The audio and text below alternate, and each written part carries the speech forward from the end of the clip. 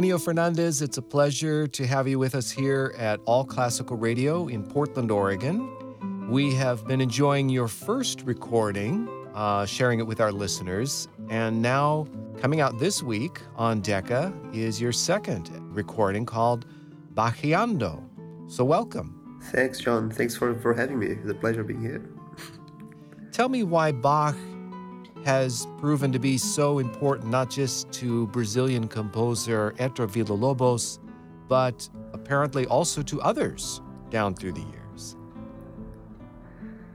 Well, being honest, I think that connection came very strongly via Villa-Lobos, and because Villa-Lobos is the greatest composer that Brazil has seen, who really reshaped the culture and altogether.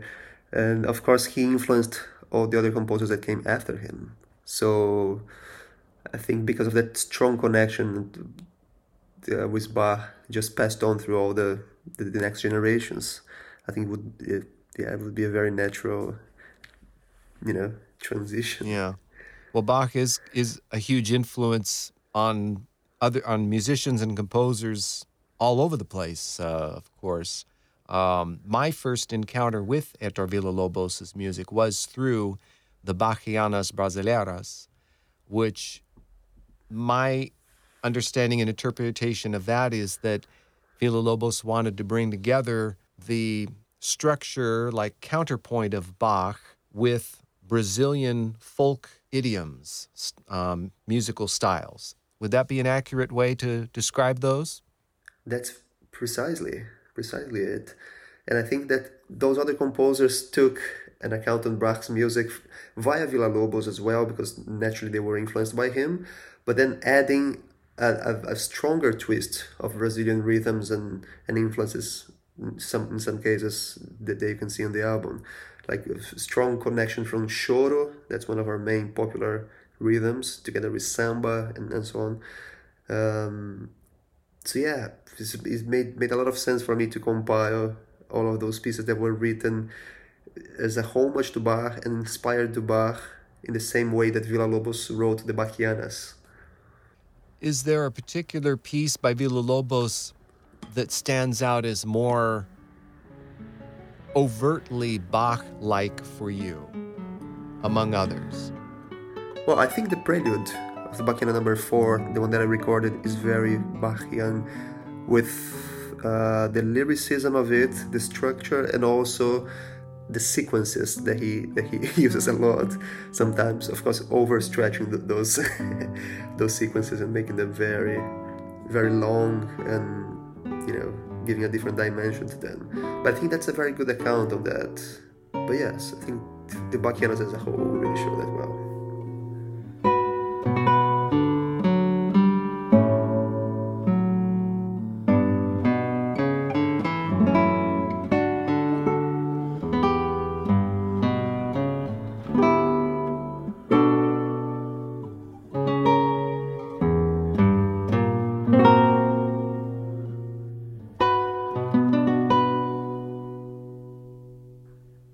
Well, Plínio, take us kind of through the album. The very first piece there, we've been talking about Villa-Lobos, but it's not Villa-Lobos. It's Bachianina, number 1, and by Paulino Nogueira. I hope I got close to that one. That's right. So Bachianina, number 1. So Paulino Nogueira was a popular guitarist who was also clearly very influenced by Baroque music in general. So he wrote a couple of other things inspired by Bach and inspired by Weiss, who's another Baroque composer who wrote loads for the lute. Yes, I think that piece is the reason why it's the first piece in the album. I think is because it's a sort of national anthem for the Brazilian guitarists, because it's a piece that at every Brazilian guitarist play it. If you are in an intermediate level or starting to play sort of somehow with a good sound and stuff, that's the piece that everyone learns in the conservatoire. And I haven't seen that being recorded for a major label, unfortunately. They're just recordings of Paulino Nogueira himself playing that, but not and with a few other Brazilian guitarists, but not a solo version as he wrote that that's so often played. Thank you for introducing it to us then. If it's kind of a rarity among recordings. No, it's my pleasure. And then his name shows up again on the second piece there. Yes, so Bacheando number 2, which is a sequence coming from the number 1. Sergio Assad, who arranged all of the pieces on the album and composed some of them. So he had the brilliant idea of making a fusion between Bacheando number 2 and Araponga, which is a choro by Luis Gonzaga, who's one of our main popular composers. So he saw the similarity in tonality, in structure and phrasing of the two, and just paired them together, which I thought was the result was quite wonderful.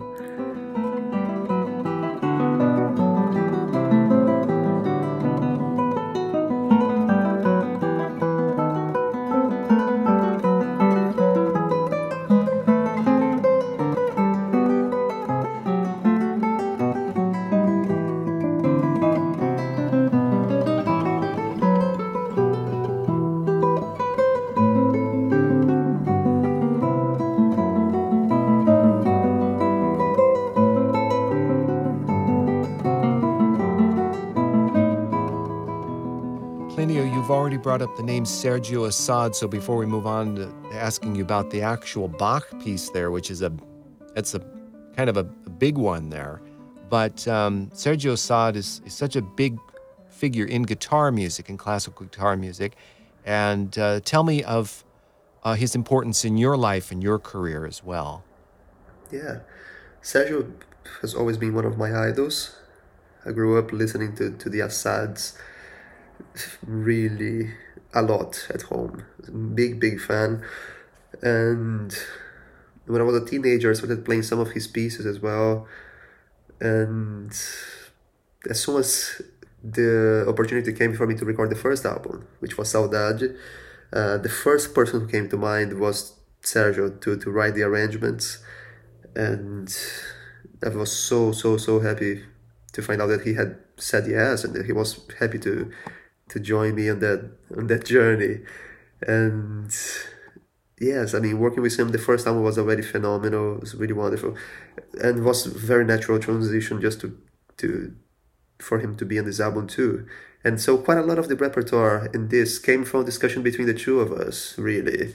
And quite a few of the Mario Albanese piece I didn't know, which is called Jequibá, which, long story short, Mario Albanese wrote, so he created this style called Jequibal, which is nothing more than bossa nova in 5, in 5/4, and then so he wrote that Jequibach, which is a piece on that style, inspired by Bach. And so a good amount of the pieces came from that, including the piece that he wrote for the album, which is the Prelude, Fugue, and Vivace that he wrote to pair with the Prelude, Fugue, and Allegro by Bach. So it's wonderful to have them side by side there. And I specifically asked him to write something inspired by Bach, and he did the Prelude, inspired in his way, certainly his account of that.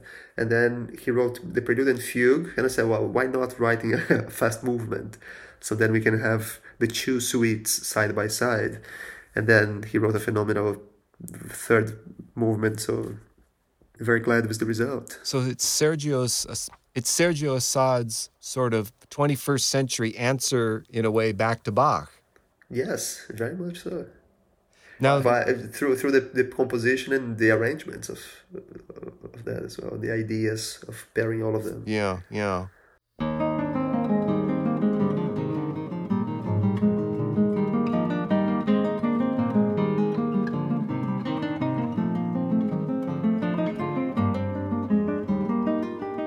Plínio, let's talk about you for a little bit. As part of my preparation for the interview, I also watched a video that I think you made a little while ago about that you moved to London at some point. Are you still living in London?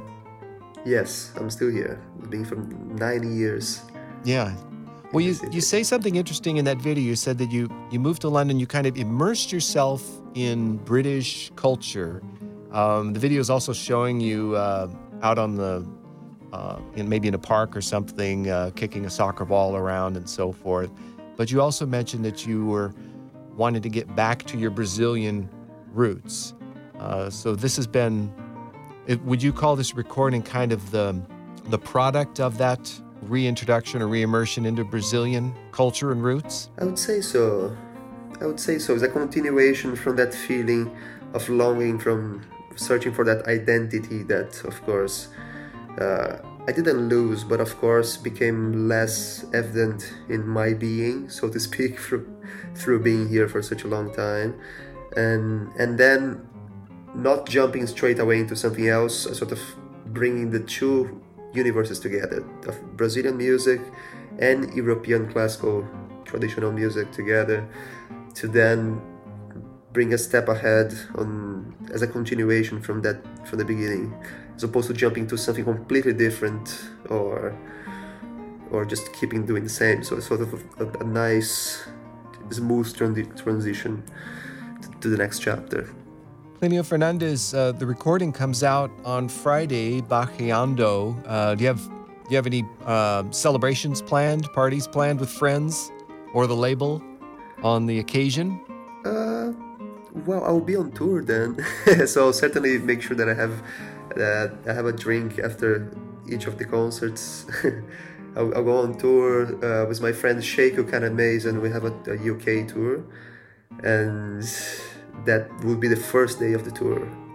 So I'm sure we'll celebrate that through making music. I love that you guys have collaborated, and I hope we can see and hear more of that in the future. I had the pleasure of interviewing Sheku maybe late last year, I think it was, for one of his solo recordings, and so I just hope for more between you two guys of music making. Well, we love playing together, so there's quite a few exciting things to come.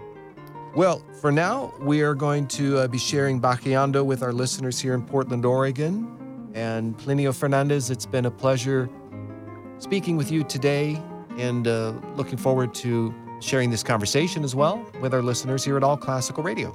Well, thanks so much for the space. It's wonderful to talk to you, and yeah, I can't wait to share the new album with you guys. So thank you. Thank you.